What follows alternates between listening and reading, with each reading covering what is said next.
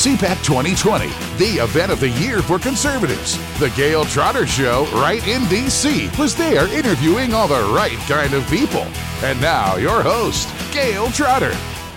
Hi, Gail Trotter, host of Right in D.C., bringing you interviews from CPAC 2020. I'm very excited to speak with this new person that I've met who spoke on a panel at CPAC 2020, Elizabeth Sabadich-Wolf. She is from Austria. She's also an author, and you shared with some of the CPAC attendees about how you were the daughter of diplomats and you were required to study about the Constitution as a child. Tell us a little bit about that. Well, I grew up in many different countries like Iran and Iraq and also America.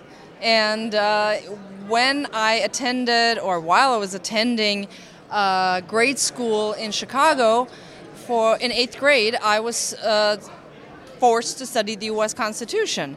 And I was thinking at the time, why do I, as an Austrian, have to study the U.S. Constitution? What's the point? Should I be studying my own Constitution? And of course I didn't get to choose, and I'm so grateful that I did study the Constitution because I was able to get such a sense of the greatness of this document. I think it's the greatest political document ever written, especially the Bill of Rights, the First Amendment, and that knowledge paved the way for me to become a free speech activist, a defender of free speech, and ultimately later on it got me in trouble because I thought I had the same rights in Austria that I have here in the United States, which is not true. The U.S. Constitution was used as a model for many of the Eastern European countries that were drafting new constitutions after the fall of the Soviet Union and their influence over those Eastern Bloc countries. And did you see that as well? I did not see that. I can only tell you that since the European Union was started, when it is actually the European Union that's the troublemaker here. The constitutions, the national constitutions, they're not as important anymore. It's all superseded by a supranational blah blah constitution that even the European Union constitution is so difficult, so lengthy, so blah, that even the drafters admitted they don't understand what the Constitution is about. Now, we have a problem in all of Europe with free speech because you have freedom of speech, but there's no freedom after speech. And that is a problem. You can say whatever you want, but be prepared to be prosecuted because you will be prosecuted.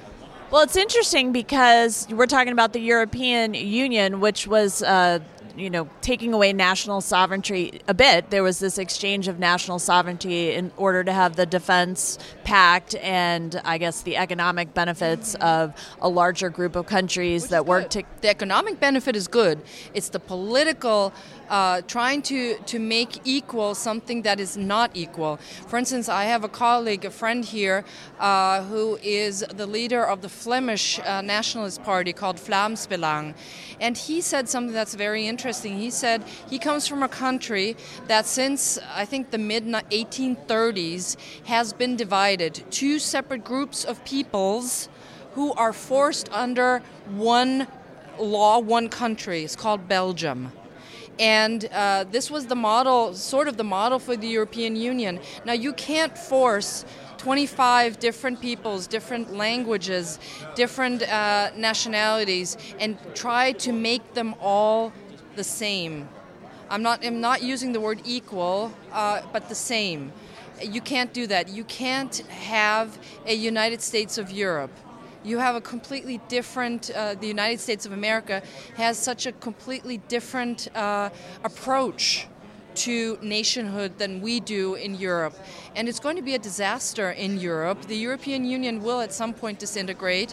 Well, we're seeing this a bit with Brexit. Do you feel like that is making an influence on people of other European nations to consider whether or not they want to continue with the arrangement as it's been previously? Well, actually, it's interesting because I listened to some of the European politicians who are here at CPAC, and they said they don't even have to say They want their own country to leave the European Union because they know it's going to happen anyway. Sooner. Wow. So you think that in speaking to these European leaders who are here, that they see this as inevitable, that it's going to not be the same? Well, you, as a politician, you're not going to make any brownie points by calling for a Brexit of sort of other countries. You're only going to lose in the polls. And they're smart about that. I found that fascinating. I've never thought about it that way. You do not have to call for the leaving, for the exiting of your own country from the European Union because it's going to happen. I think that's a really great thought, and I long for the day when we're finally sovereign again, when we're finally able to decide our own fate. I'm not a big fan, as you can probably tell, of supranationalism at all. That's why I kind of like Donald Trump. And I think Wait, you're a European who likes Donald Trump? I've heard all Europeans hate Donald Trump. Yes, I'm one of the probably few. You can count them on probably two hands and maybe some toes. Or maybe they don't want to speak up because they don't want to be outed as supporters of President Trump. That's a bit optimistic. The problem is Europeans are indoctrinated by their own media, and the media are 100% against Trump. And I try to do as much as I can in educating people. Why do you think the European media is against Trump? I mean, there's so many reasons you could pick, but what do you think is really driving their opposition to President Trump? Is it the NATO making nations pay what they need to contribute to NATO? Is it just the general push for nationalism over supernaturalism, as you said? It's the America First doctrine, actually. It's, hey, wait a minute. We always had Americans watching over us. Whatever we do, Americans are going to be there to save our behinds. Well, no. I think you're responsible for saving your own behind. Don't blame it on other people. You can ask Americans for help, and they can say yes or no. Maybe you can do that. But in essence, it's always your own first, and then you take care of the ones that are right next to you. But I'm a big fan of this leaving supranational stuff. I think that Trump should even, leave the UN, because by leaving the UN, he's going to destroy the UN, and I wouldn't mind that at all, because we all know that the UN is a completely useless it has become a completely useless organization. Or even worse, I mean, it gives refuge to anti-Semites and all of the ridiculous past about different leaders being in charge of human rights committees and thwarting liberty and democracy. I mean, it's kind of a huge joke. They're one of the worst defenders of Jew hatred. They're one of the worst defenders of liberty, not liberty, of collectivism, and also defenders of Islamic radicalism. Now, people who know me and they listen to me, and all of a sudden she says Islamic radicalism. Well, I'm actually referring to the 57 nation Islamic states that are under the umbrella of the Organization for Islamic Cooperation. They are the largest voting bloc in the UN. So if we can break up the UN, we can also break up that voting bloc in the UN, and hopefully we'll be able to sort of get rid of the most blatant anti-Semitism. I mean, just look at all the resolutions against Israel. It's mind-boggling. Well, and you mentioned you lived in Iran. And you lived in Iraq when you were a child, so these are not unfamiliar countries to you. I can actually tell you a story. I was in Libya on 9/11. Wow. Yes, I was in Libya, and I remember I was getting ready to fly back to Austria that night.